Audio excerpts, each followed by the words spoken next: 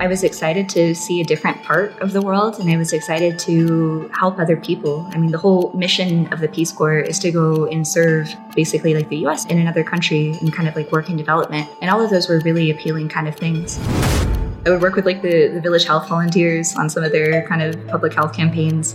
And I also worked on an agriculture project that helped link all of these kind of like small shareholder farmers to larger supply chains.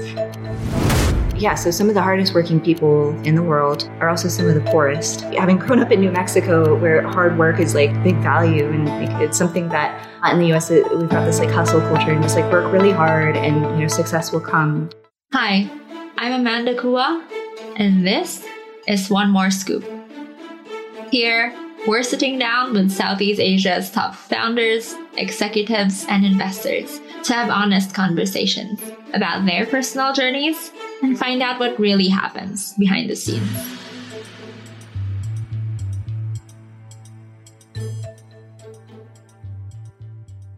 Beth Lopez is the co-founder and CEO of DocaSan, a Vietnamese health tech startup that expands access to healthcare through its marketplace of thousands of healthcare providers who offer online and offline care and D2C doctor-guided home testing, treatment, and monitoring packages. Before DocaSan, Beth was a market launcher and the director of public affairs for SwipeRx and holds a master's in public health from Harvard's T.H. Chan School of Public Health. I really enjoyed this chat, and we cover a lot in here. From what made her dream of becoming a doctor as a kid growing up in New Mexico, how she later ended up ditching med school for public policy, and then ended up at a startup all the way in Southeast Asia.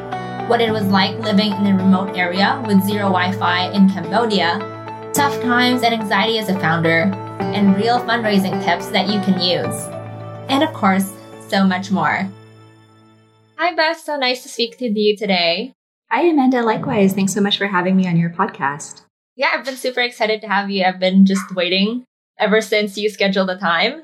And for me, there are lots of things that I found exciting about you. I think from the first time that I came across your profile, I already knew that you were not Southeast Asian. And I was so curious to see your story. Then the more that I looked across your LinkedIn, and now that I've researched a bit more about yourself, I think I got more and more curious.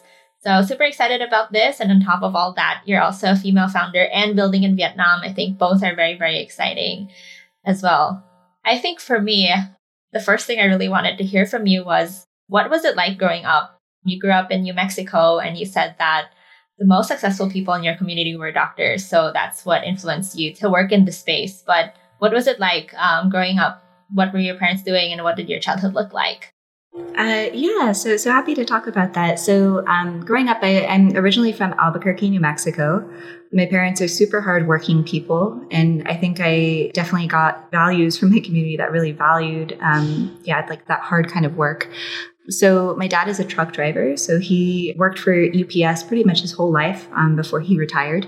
And then my mom, she had different types of jobs, but most were somewhat related to healthcare throughout her own career. So she started out as a phlebotomist, drawing blood at different kind of hospitals. And I remember even when I was in kind of like middle school and high school, she would every once in a while take me to the hospital to just kind of go and see her work, meet the other nurses. And I just thought, oh, wow, these people are so cool. This is like this busy place. They're walking around helping people. And also, New Mexico is a little bit economically depressed. There's not a lot of people that kind of go on to leave the state or kind of do different things.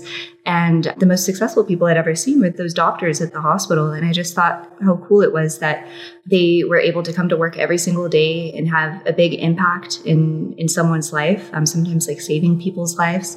And that drove me to study biochemistry for my undergrad. I was the first person in my family to go to college at all, which was a big accomplishment. And then after that, several years later, I ended up getting my Master of Public Health over at Harvard. And I've been working in public health ever since. And you mentioned that the most successful people in your community were doctors. And at that time, what did success look like? Was it that they were making an impact or was it something else?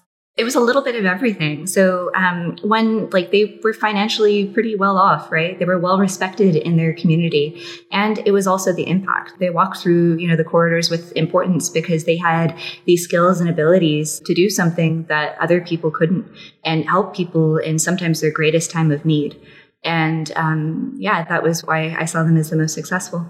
And how did you sort of go from thinking, okay, I think the most successful people here are doctors, I want to be one as well? How did you take the steps to get there? Did you study really hard? Did you try to get more involved since your mom was sort of in the space? So I did. So my undergrad was kind of like a pre-med track. I even ended up taking the medical school admissions test, which was the MCAT, and I was completely ready to apply to medical school. But then I joined the Peace Corps. One, because I thought it would look good in a medical school application to have that volunteer experience. But two, I wanted to get out of New Mexico and to do something different and actually like work in healthcare for a little while before going on to medical school, which is a very long kind of, set route. And so when I joined the Peace Corps, they sent me to Cambodia. And this was about 11 years ago at this point.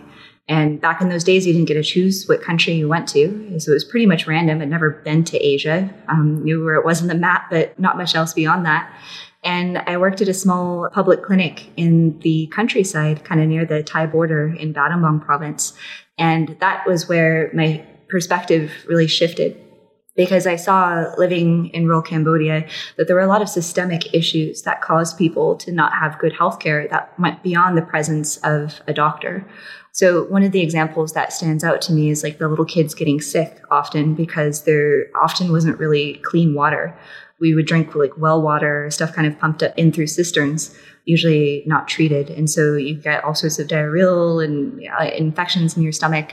And when you have chronic infections, especially as a little kid, that impacts the amount of nutrients you can absorb. And so you can have shorter stature, you can have kind of cognitive impairments, you can have lifelong repercussions based on the systemic factor that had nothing to do with, a doctor being there, right?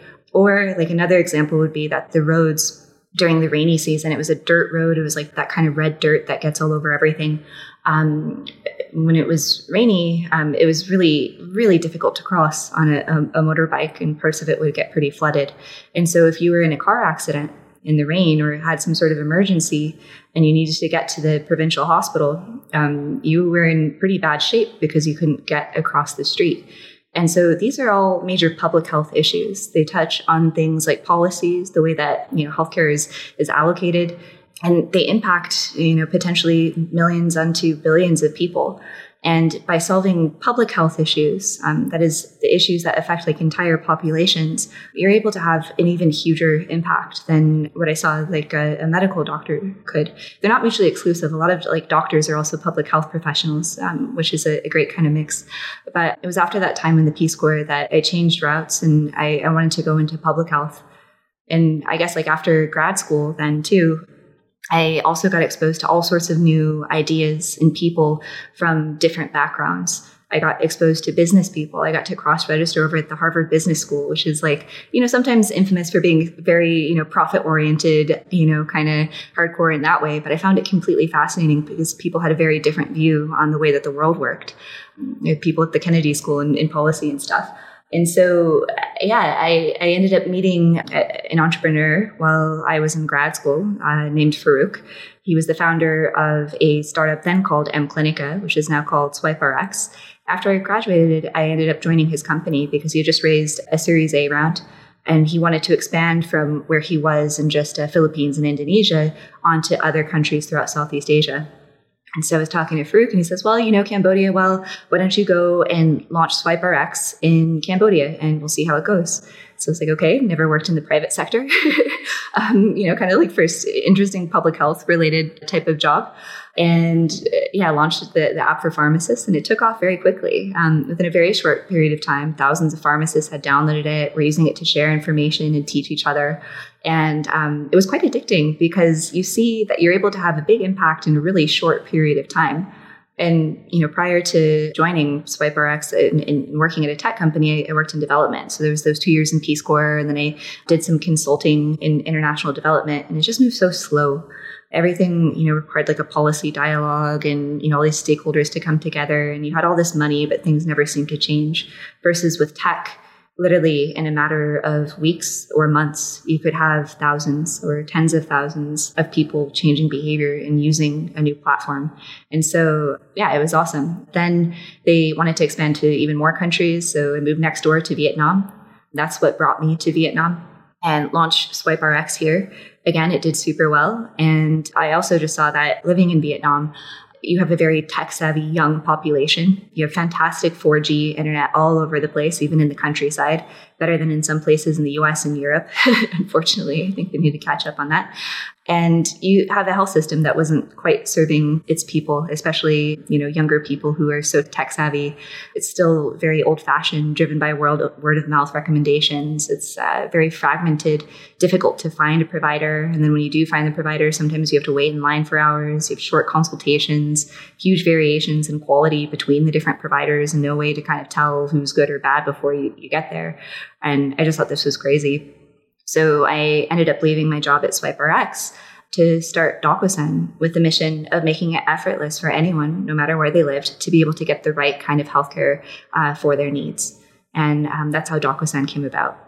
It's great to hear your journey. I think, when you were growing up, you mentioned that you didn't see a lot of people leaving New Mexico, but then you ended up leaving New Mexico.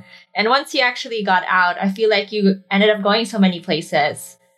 You went to university, you're the first person in your family to do that. Then another first for you was going to Asia. Yeah. Then joining a startup for the first time after all of that. I feel like your life changed so dramatically. It did. I guess I was curious. So what made you take the initial leap to leave New Mexico? I wanted to do something different. I think I was bored and I was feeling very cooped up. I was excited to see a different part of the world, and I was excited to help other people. I mean, the whole mission of the Peace Corps is to go and serve basically like the US in another country and kind of like work in development. And all of those were really appealing kind of things.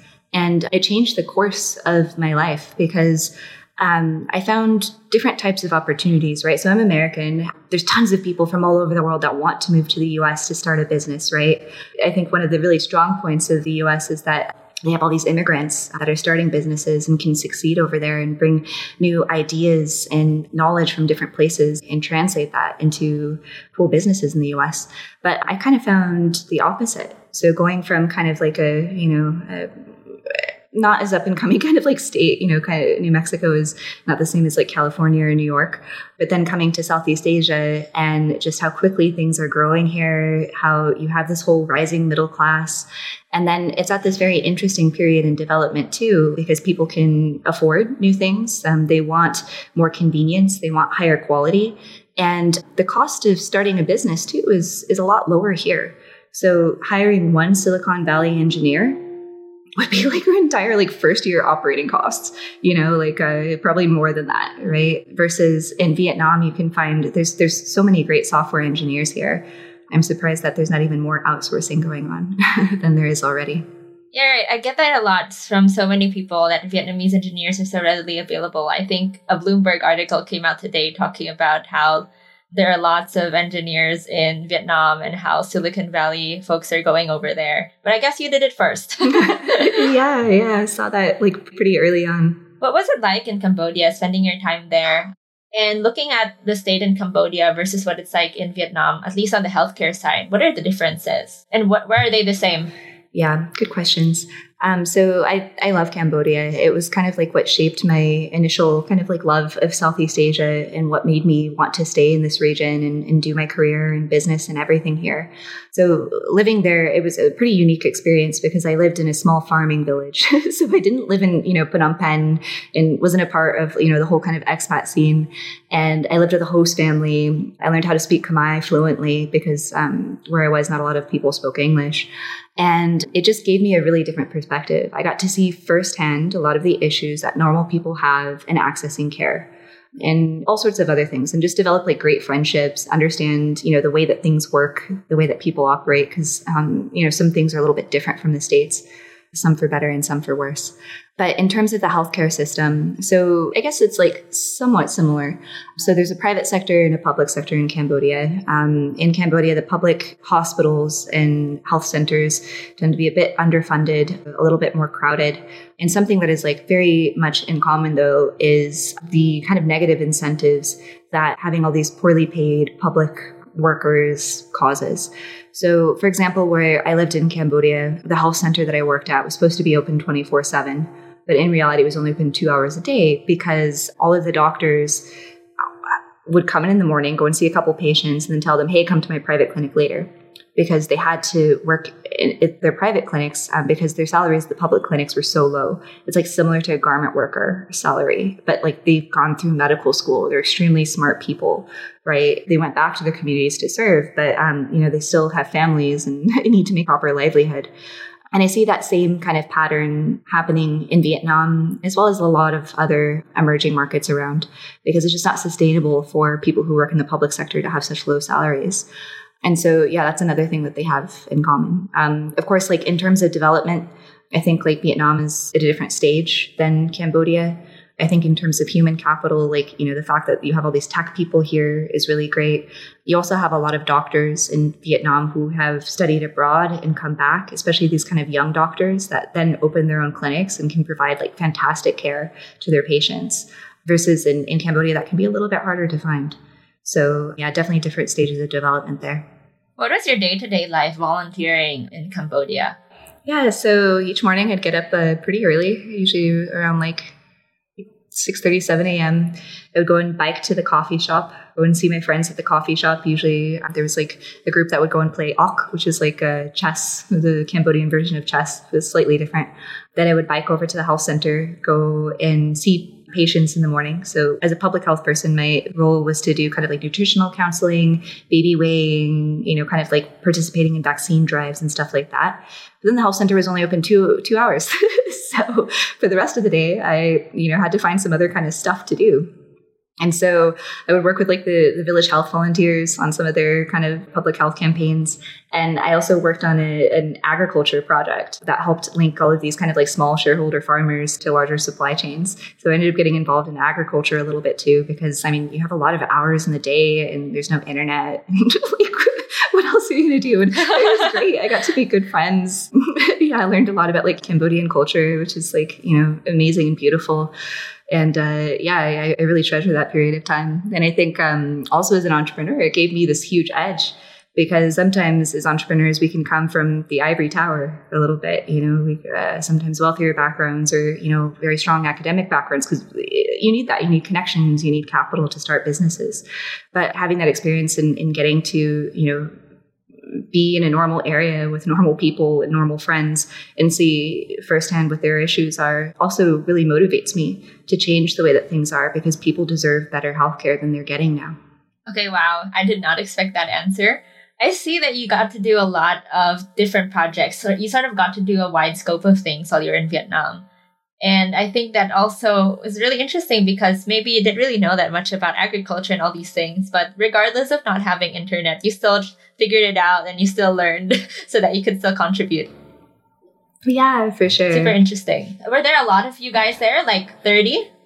Yeah, but they were different places all around the country, right? So I was the only foreigner living in that village. So that's also a different kind of experience there. You had to be a part of the local community. Otherwise, it'd be super lonely. It's 2 years. It's pretty hard to survive that, if you're on your own or just in a bubble.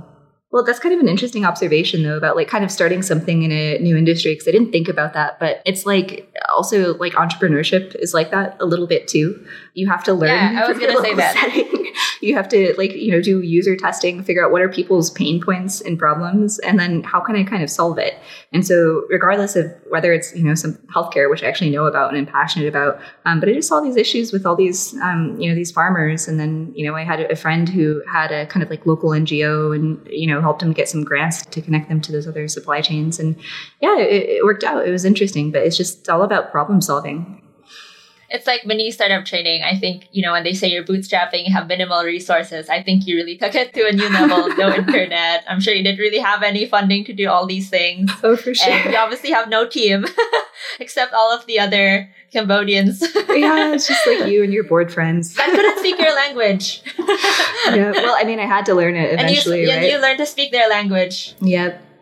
Yeah, but I'm sure it was difficult to learn, right? Yeah. But I mean, I think like learning by immersion is the best way to do it because it's really sink or swim. Yeah, because in the Peace Corps, you get 1 month of language training and then they send you out to the countryside and it's pretty much like, all right, see you in 2 years, you know? Yeah. So.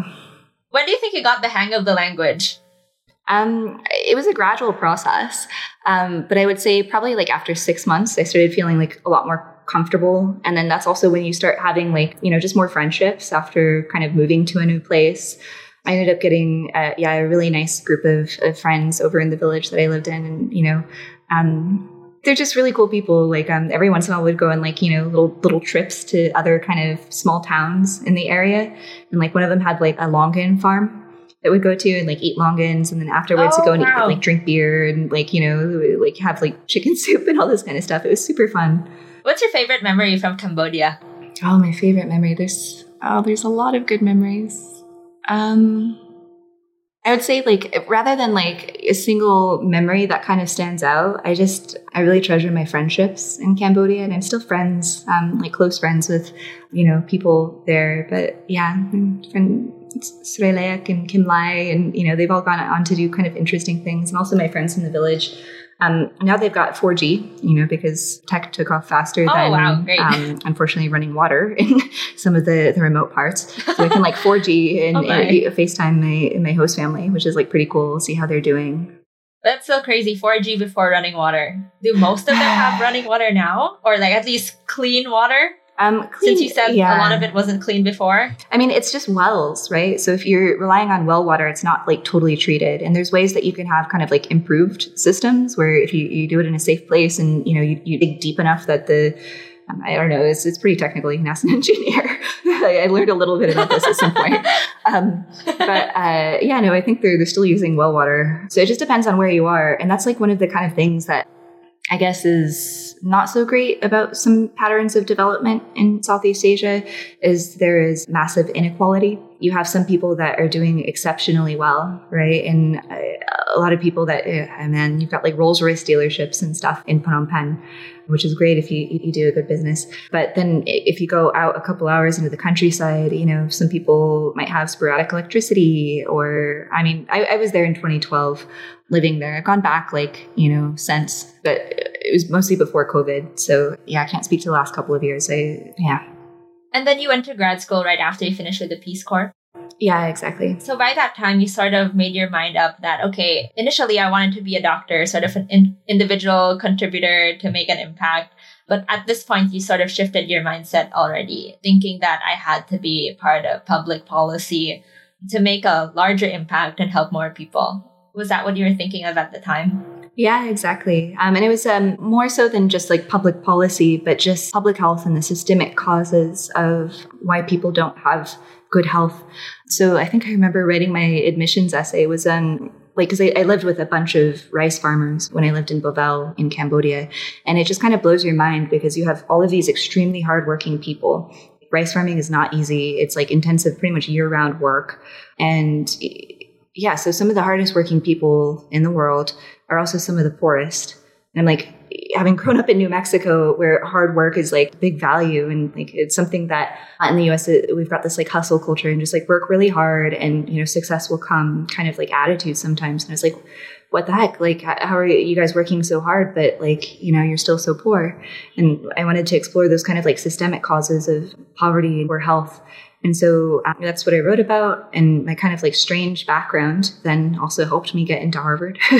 So I guess like if anyone wants advice around getting into Harvard is like do what you want, forge your own kind of like trail. And then, I think because it stood out, right? Because it was just a non-traditional kind of experience. And then while I was there, I did do the public policy kind of track at the School of Public Health.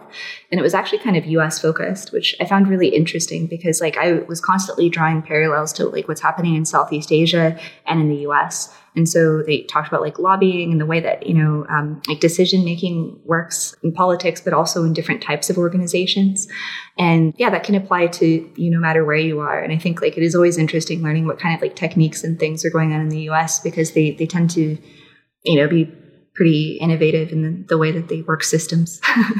But it was always my intention to come back to Southeast Asia as soon as possible. And at the time, what you wanted to solve was sort of the systemic problem. So changing the sort of infrastructure, the way things work. So that would mean laws or what other aspects? I'm not an expert. I think you are. So I want to hear about that. Well, I mean, I ended up finding it in a different kind of path, right? So initially what I thought was the right path was kind of like, okay, maybe it's public policy, maybe it's development. Maybe it's working at one of these huge international aid organizations that, has these big policy dialogues and brings stakeholder together from government and private sector and all of this, which is really great. They have enormous impact. But I found a different path in fixing a system in a different kind of way, which was through tech. And basically, it's my perhaps just like seeing how fast these things could take off and how quickly and disruptive they are. And also being just kind of like a young woman too, I really liked that it was not so hierarchical in tech, right? As compared to development, which like you've got like tons of, PhDs and, very, very smart people working on it, but it takes so long, to kind of get there. Versus like, of course, in tech, you have all these examples of people right out of college starting companies that have changed the world. And I think that's really amazing. And that was something that suited my personality, because as interesting as kind of, like politics and policy are, I think I'm not that great at it. I'm good at kind of like getting stuff done, right? So yeah, entrepreneurship just suited me better. But through DocuSign, like we're changing the way that people get healthcare. We're connecting patients to doctors and different types of medical providers. And it's really addressing a health systems issue, which is fragmentation. It's the lack of information on where is a good doctor that I can go and get care. Like, what is the price? What do I expect? And yeah, just making it easier. So it's solving a health systems problem through tech, which is also a really difficult thing to do, because healthcare is different from a lot of other types of industries. And that like everyone knows, it's highly regulated, it moves slower, it deals with human life. But at the same time, it is a whole ecosystem. And usually the Silicon Valley playbook is just, okay, we will solve one highly specific kind of problem, scale it like crazy, and then, gradually after that, like kind of like verticalize. Versus in healthcare, if you're doing, say, just like teleconsultations, it's not quite enough to solve the healthcare problem of the user. So you hop in an online consult with a doctor, and then the doctor says, well, okay, now you need some testing, so go ahead and come to my private clinic for testing. Then you're pissed off that you paid for the telemedicine call, right? Because then you still have to go offline and get something else for diagnostics. Or, okay, so here's your prescription, now go to the pharmacy and get it. And you're like, okay, well, at least I got the prescription, but I still have to go to the pharmacy. Like, that's a pain. And so one of the things that we sought to resolve with DocuSign is like just the care delivery journey. So like through us, you can get diagnostics sometimes at home. And then you can have the online consultations with the whole network of doctors. And then you can get medicine sent to you by a local pharmacy. And DocuSign is the kind of software intermediary that helps connect patients to deliver a seamless experience. Whereas before it was, okay, which doctor do I go to? I find and compare. Okay, now I go offline and wait in line for like 4 hours before I see the doctor. And then I have a bad experience anyway. So, yeah. I think those are all great points. Like, I think what I realized is that before you wanted to be in public policy where you could change the system and change the sort of infrastructure, right? But I think the process there is slow. You have to lobby, as you said. You have to work with so many people. But with tech, you can actually do the same thing and maybe arguably more effectively. And instead of slowly changing things, I think you're quickly disrupting everything instead. Yeah. Well, as quick as healthcare can be. As you said, there are still regulations. Absolutely. Would you say it's like, instead of working with the system, it's sort of building your own sort of new system or new way of doing things and finding a way to bridge those two? The current system and the way you're doing things? That's a good question, because like the way that we approach it is like we're addressing fragmentation in the system. So we're not creating our own clinics, right? We're not there and directly competing with existing healthcare providers and competing with the doctors and competing with the labs. In fact, we don't employ a single doctor, nor do we have a physical location beyond our office where we have some software engineers. And so like we are working with the system, but we're changing it, at least like in the front end, what the patient experiences, to just make it seamless, to be able to get the kind of medical care you need, whether it's offline, online, or at home.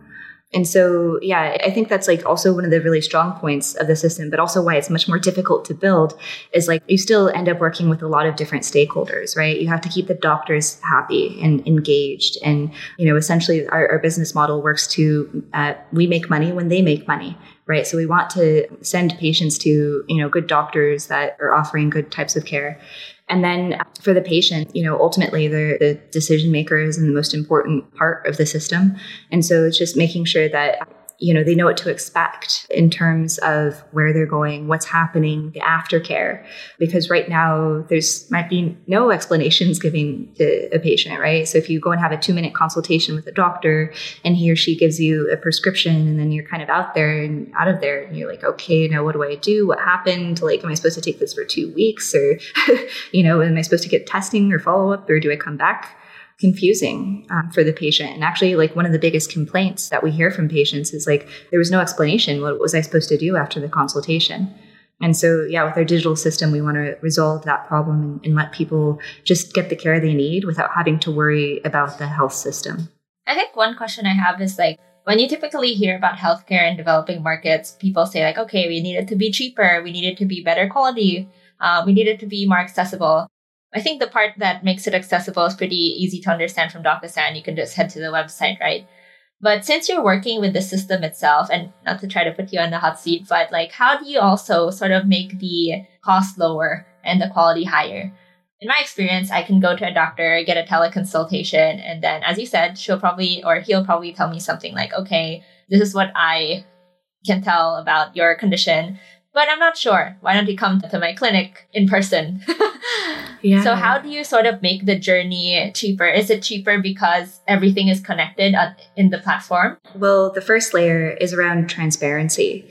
So there's not going to be kind of like hidden costs when you go to a specific clinic. My colleague Duke was just telling me his friend went to a public hospital and, he thought the consultation price was going to be about $200K, which is about $8. So he goes and he's expecting to pay $8. But by the end of the thing, he ends up paying $8 million, which is like under $400 because they also did, kind of like testing and then he had to go somewhere else. All this stuff got added on top of it. And he was just like, what the heck? This is not what I was expecting, right? Versus like if you're going and getting care through a private provider in DocuSign, you see the prices up front, right? You can see the price list. Things should be explained to you. And if something, you're not happy about goes wrong, you can leave a negative review. This is also kind of like empowering the patients. And so, and keeping people in check too, like that kind of behavior of just adding on a bunch of stuff and hiding the price is, hopefully not sustainable in the long run if people hear about that being the norm, whatever that practice is. And so that's one way of kind of like improving access and also like lowering prices is just, okay, if you have price transparency, then you reduce some of that kind of behavior.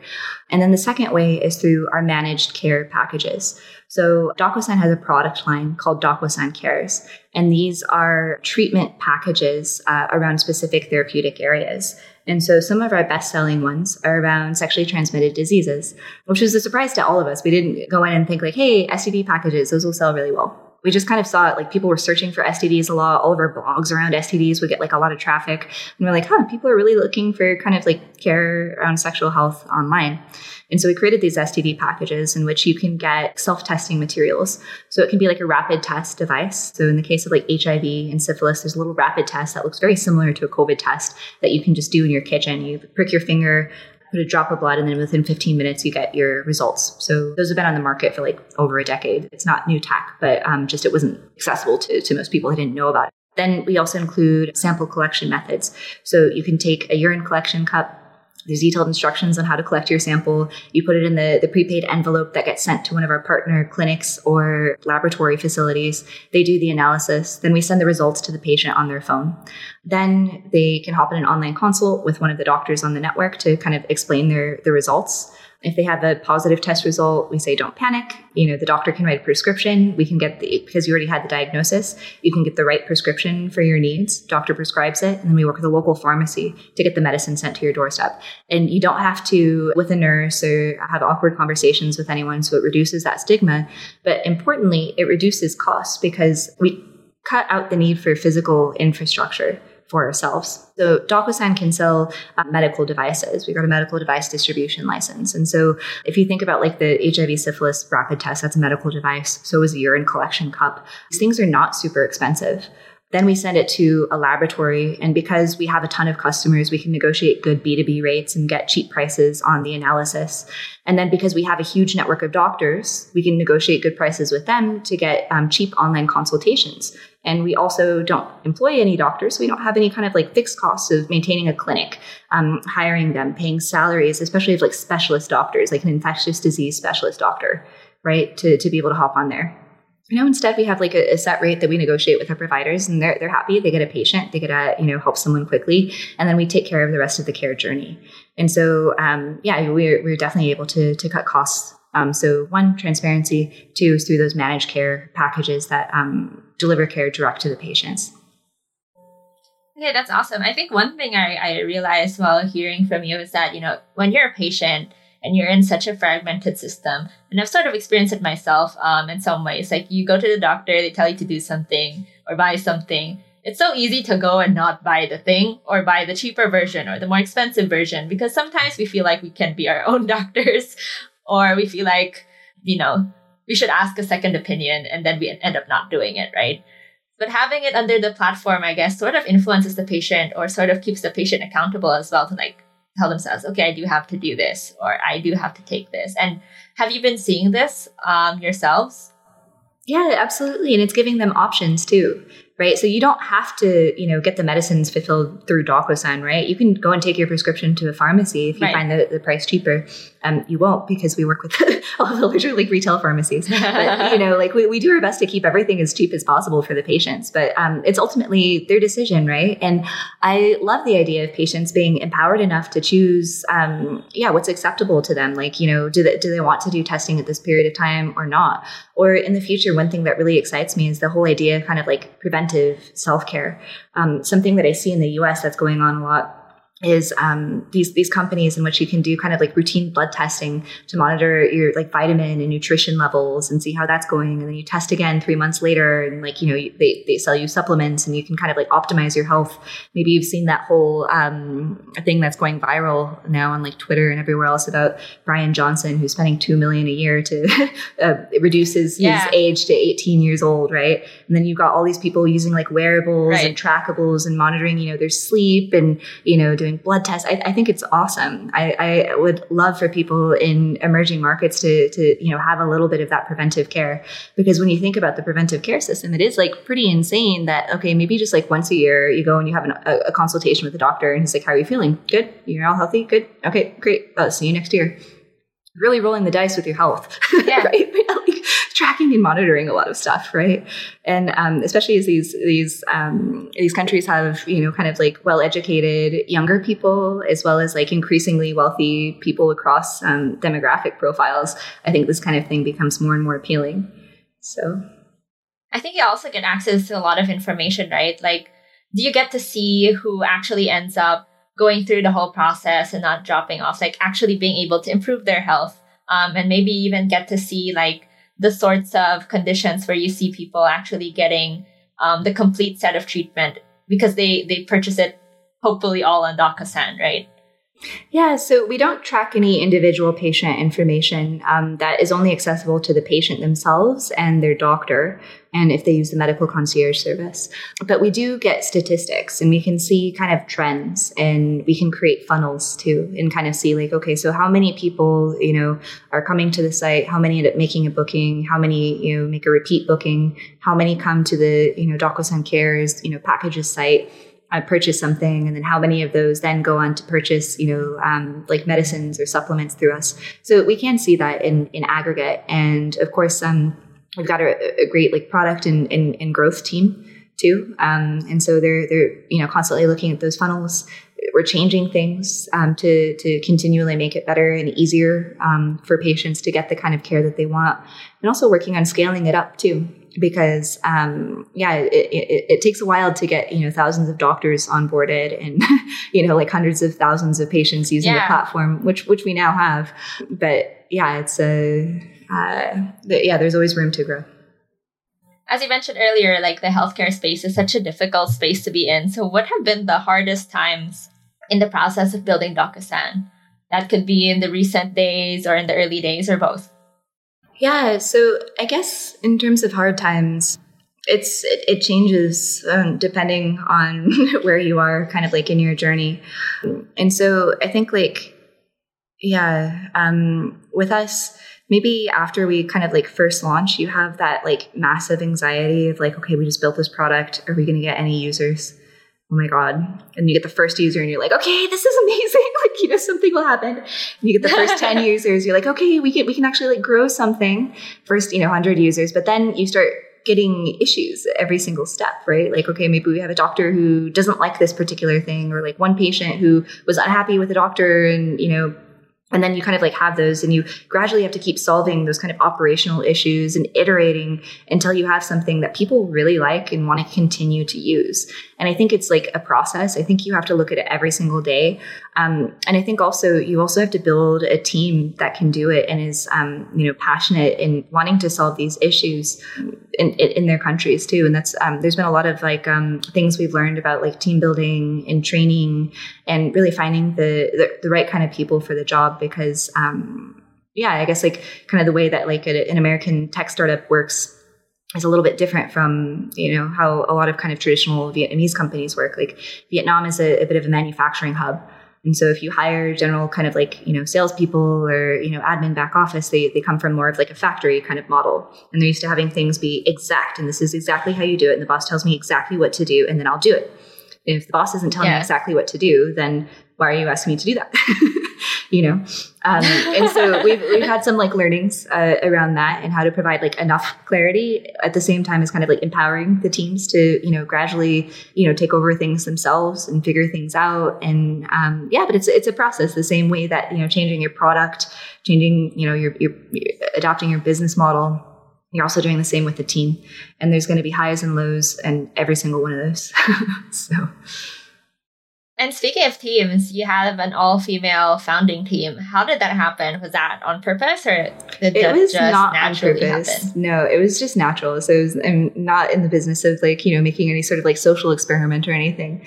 But as an entrepreneur, you want to have the smartest people around you and the most hardworking people around you. And the smartest and most hardworking people around me were other women, coincidentally. And so, of course, that's like who we did the business with. And I think like it also just, you find it, you can relate to each other. Sometimes the different kind of like struggles and stuff that you've like been through. And and I think it's like a big advantage to having a female founding team and a lot of very strong female managers, because the majority of our users are women. And when you look at healthcare, women are the decision makers for their families, not only for their own healthcare, but, for like their kids, for, their grandparents and stuff like that. And so really understanding other women in their pain points, ultimately, I think gives us an edge. That's so true. I realize that in all of the healthcare situations that I hear about, it's always somebody being urged by their mom or somebody's mom urging their grandparents. Moms run the world, man. Yeah. Yeah. And even if it's not a mom, I feel like it's also the daughters in that sense. Like some of my friends would tell me how they would urge their grandparents or their parents to go to the doctor. And even on social media, that's the predominant thing. Like just the other day, I was reading a bunch of tweet threads about healthcare for some reason. And it was a lot of female accounts talking about how they would try to urge their relatives to get proper healthcare treatment. And then they would comment that their sort of grandparents or parents all wanted to go the all-natural route. And I also observed that day that it was a lot of women who were sort of talking about their experience urging their family to not go all-natural. Actually, on that note, I think Asia is pretty traditional. There is this prevalence of like traditional medicine. I have personally tried, Eastern medicine myself. Yeah. I don't know what it's like in Vietnam. I've never been. But you also see that in practice, like people wanting to do, maybe there's traditional Vietnamese healthcare, Eastern healthcare. Yeah, there is. And we've got traditional medicine doctors on our network too. And especially in the North, it's really popular. I think TCM can have an awesome role in a healthcare system because it gets people into the clinic thinking about their health. It tends to be more affordable. The doctor will spend more time with you, talking to you. And I think it can, a lot of this stuff can have benefits. And the Vietnamese government also encourages the development of the TCM sector in the country. I think like the thing to kind of watch out for and what people are conscientious of is that sometimes the medicines that are manufactured and sold here are not of the highest quality. And so there's like a little bit of a way for the industry to go in terms of the medicines. But some of the doctors themselves also have like their own kind of like gardens and grow their own like plants that they use. Yeah, like we have one doctor in the North called Nguyen Xuan Yao. And he's they call it Lung Yi. So that means he's got over 30 years of traditional medicine experience. And he also sells his own medicines. And he and his son run their TCM clinic up there. And yeah, they see all sorts of people. We even have like foreigners who want to go and try like traditional Vietnamese medicine, which I think is awesome. Okay, I actually am curious to try that when I go there because I think in my personal experience, like I've had relatives who have done like those annual physical checkups, the ones that do all the checking, like whatever problems you have in your health, they've told you all about them. And then he went to a traditional Chinese doctor like the weekend after. And that guy just like did his, usual observations, like check your tongue, check your eyes. And after that, he said the exact same thing the annual physical checkup said, which blew all of our minds. Yeah, that's awesome. Well, when is that a similar experience on your end? For me, I've never gone to one in Vietnam. I've gone in Cambodia, but like I should. Maybe are you going to go to Hanoi when you come to Vietnam? I don't know when I will go, but I hope so sometime this year. So maybe I'll go to Hanoi, maybe I'll go to Ho Chi Minh. I will let you know regardless. Yeah, we'll both have to check out that clinic. So they're bilingual. Yes, and I want to check the garden too. For sure. Super curious. And I think one other thing I wanted to ask you about was, what was it like going from an operator to being a founder? What have been the hardest transitions for you in that end? Because for me, I was also sort of an operator, and then I became a founder. Though I think it's different in your experience because you've been an operator for years and you're also much more experienced than me, so I'm sure your struggles are different. Yeah. Well, I mean, it was like, it's a big transition because as an operator, you kind of have a specific role. And even my role, like when I was at SwipeRx was pretty general, right? Like I was like, okay, go to a new country and kind of like start the app there, which was doing all sorts of creative stuff. But I think I didn't realize like how much you have to do as an entrepreneur, like from like starting your business and like, like navigating the legal system, dealing with admin, then hiring, hiring for your whole company, then doing sales and marketing and product and tech, in the very early stages, you have to do everything as a founder. You can't even outsource it. You try to outsource it, like they're not going to know what the heck you're trying to do. Right. And so you have to be so hands-on and you have to be detail-oriented and you have to learn extremely quickly as well. And so, yeah, there are several books that I think like recently have helped me. And they were recommended to me from other founders who had gone on to like actually make some unicorn companies. But one is The Great CEO Within by Matt, I want to say Mochary. Was like a really good overview of what like a founder and CEO of a company should be working on and how to kind of like go about learning all of the different kind of like divisions that happens, because it's one thing to kind of be, okay, like market launcher. And then you can kind of, I didn't have to develop a product from scratch at SwipeRx. The product already existed. Versus here, the product didn't exist. The business model didn't exist. The legal, system and everything, like we had to figure out, from scratch. So yeah, I mean, it's very hardcore. It's very, very hardcore, but, for some type of people, and I think I'm one of these type of people, there's nothing else like it. I am so happy doing what I do. And I couldn't see myself doing anything else.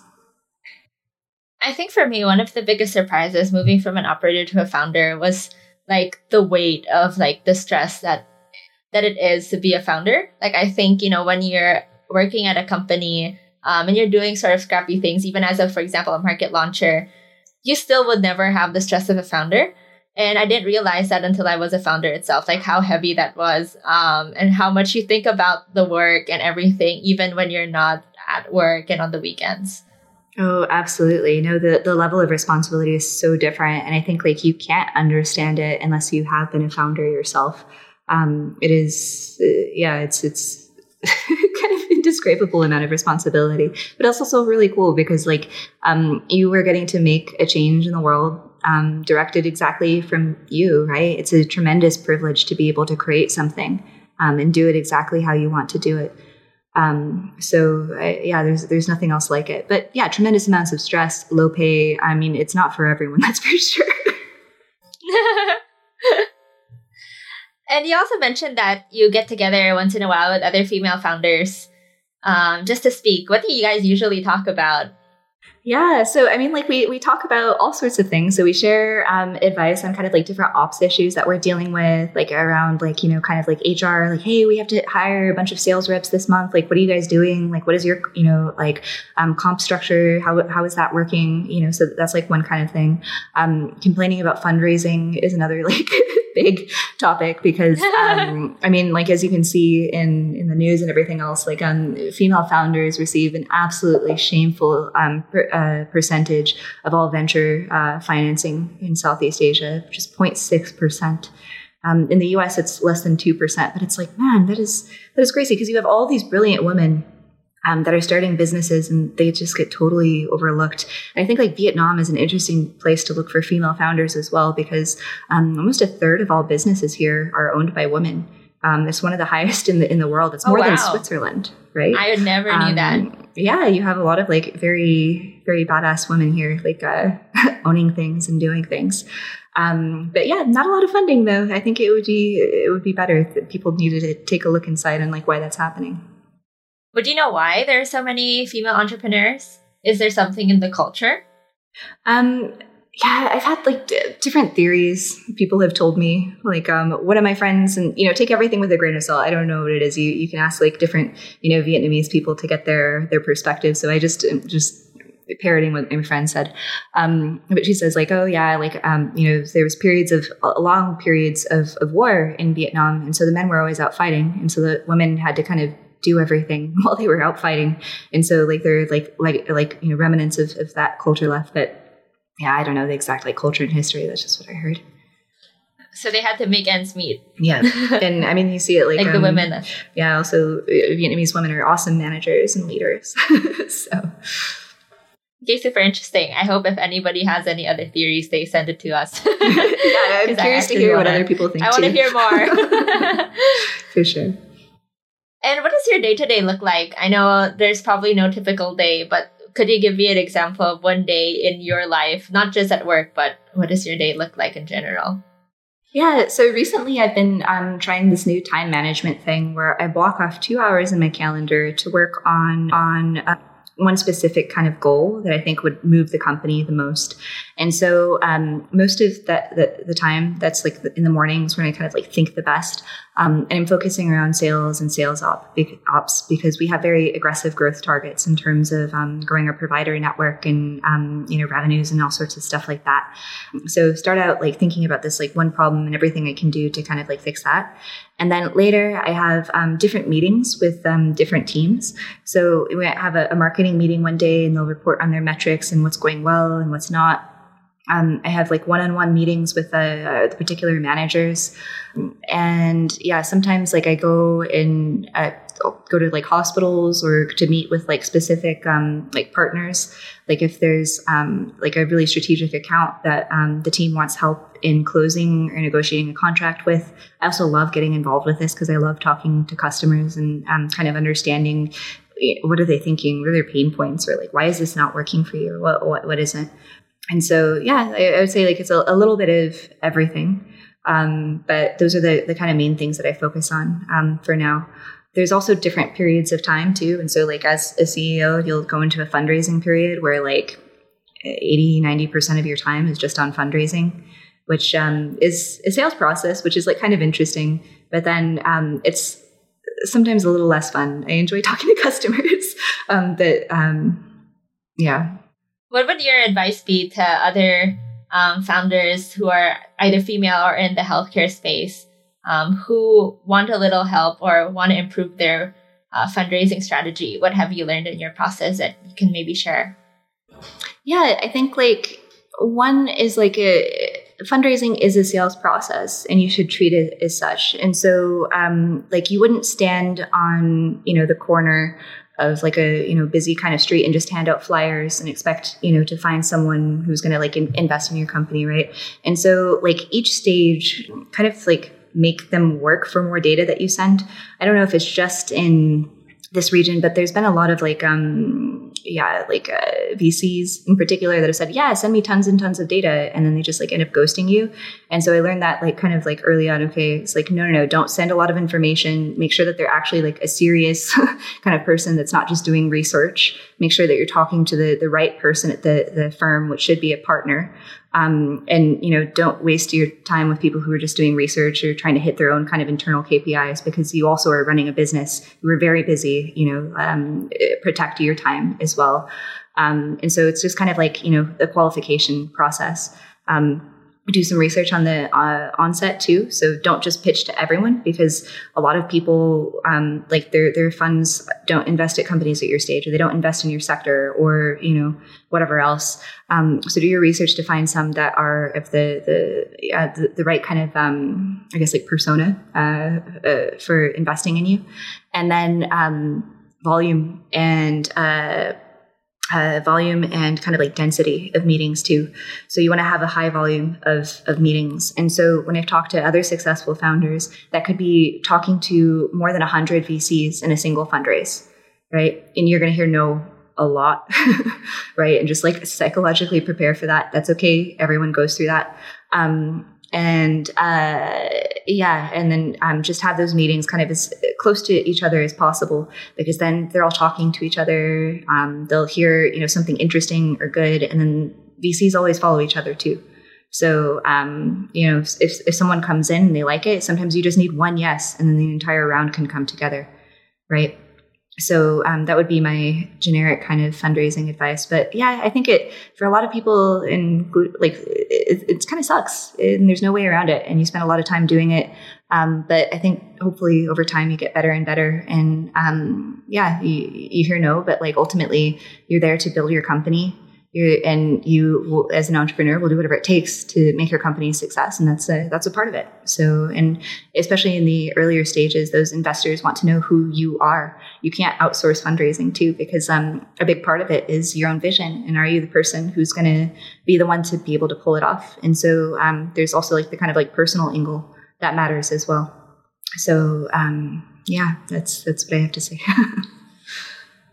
I think I've heard from a lot of different founders that the fundraising process takes a big personal toll on you. And sometimes it can even mean like the life or death of your company. So what are the ways you sort of help manage those emotions or feelings on your own as you were going through that fundraising process? Were there certain things you tried to do or certain things you tried to think about?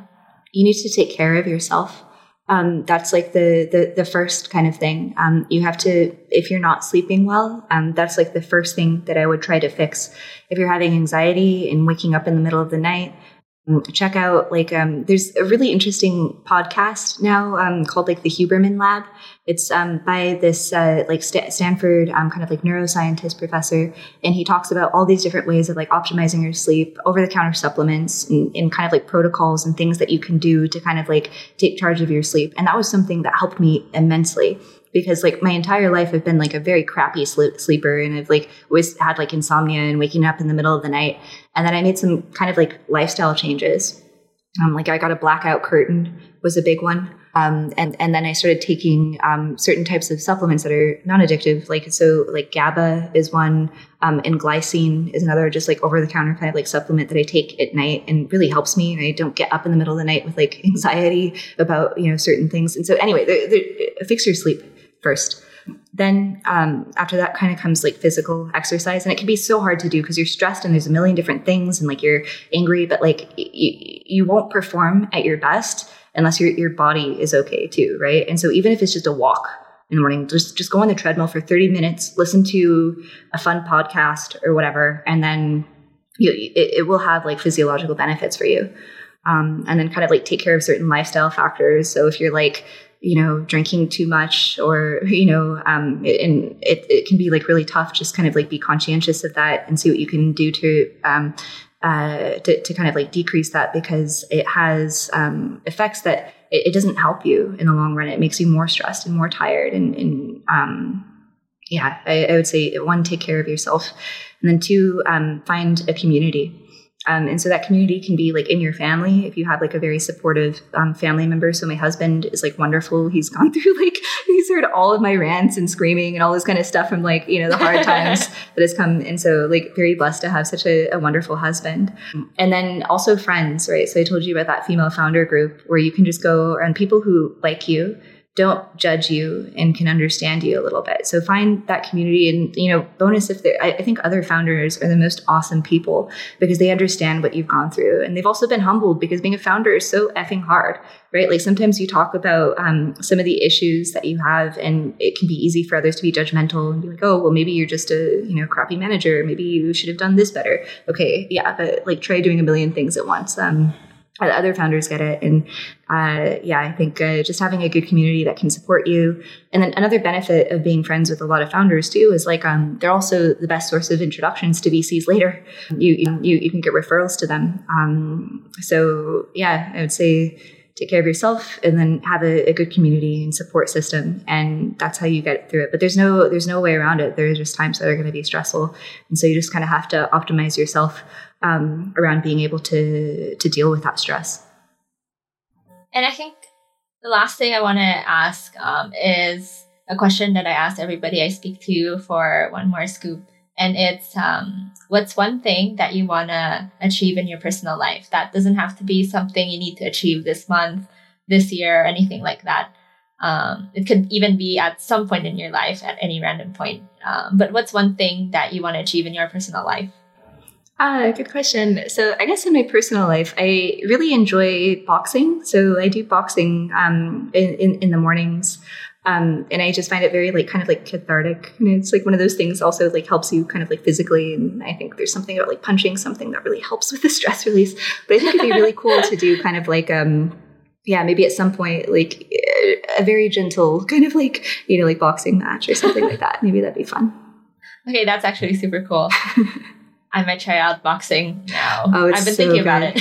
Oh, it's amazing. It's so good for kind of, and it's very technical too. So it keeps your mind busy because you have to, there's all this footwork and the way that you hold yourself kind of counterintuitively, and a lot of things that go on behind the scenes that it's really good. I'm on the fence between Pilates and boxing, but I hope that at some point in the next 2 months, I'll pick one. And saying this on the podcast is going to keep me accountable. Awesome. You should definitely do it. And now you're also held accountable for your boxing ring match. Oh, man. Yeah. Well, thanks, Amanda. Another thing to list. I really enjoyed, asking you all those questions, getting to speak with you. I feel like I have a lot of mental notes that I took, and I feel like other people also have a lot of mental notes that they took. And a lot of value that they can get, apart from getting into Harvard, technical tips for founders as well. I hope so. I think entrepreneurship is this kind of crazy thing to do. You're taking a lot of risks, not only with your own finances, but with, all of the immense amount of stress and kind of really pushing yourself to the limits. But there's nothing like it. And if you have an idea or an insight that other people don't have, and you're willing to dedicate that much to it, man, you should absolutely go for it. And don't let anyone tell you no, right? I feel like a lot of my life, people are kind of what are you doing? What are you in Vietnam? When are you going home? Or it's man, I am home. All this kind of stuff. People can always judge you. They can always, the most annoying question. I've been gone for a long time. It's I am home, it's fine. But there's always going to be someone that has something negative to say, right? And so Yeah, don't listen to the haters. They suck. Just keep building, do awesome stuff. Well, thank you so much for the time, Beth. It was really wonderful hearing all of this from you. And I'm sure I'll listen to this again, even after speaking to you. Well, it was awesome to talk to you, Amanda. And thanks again for having me on your podcast. So huge fan of Backscoop.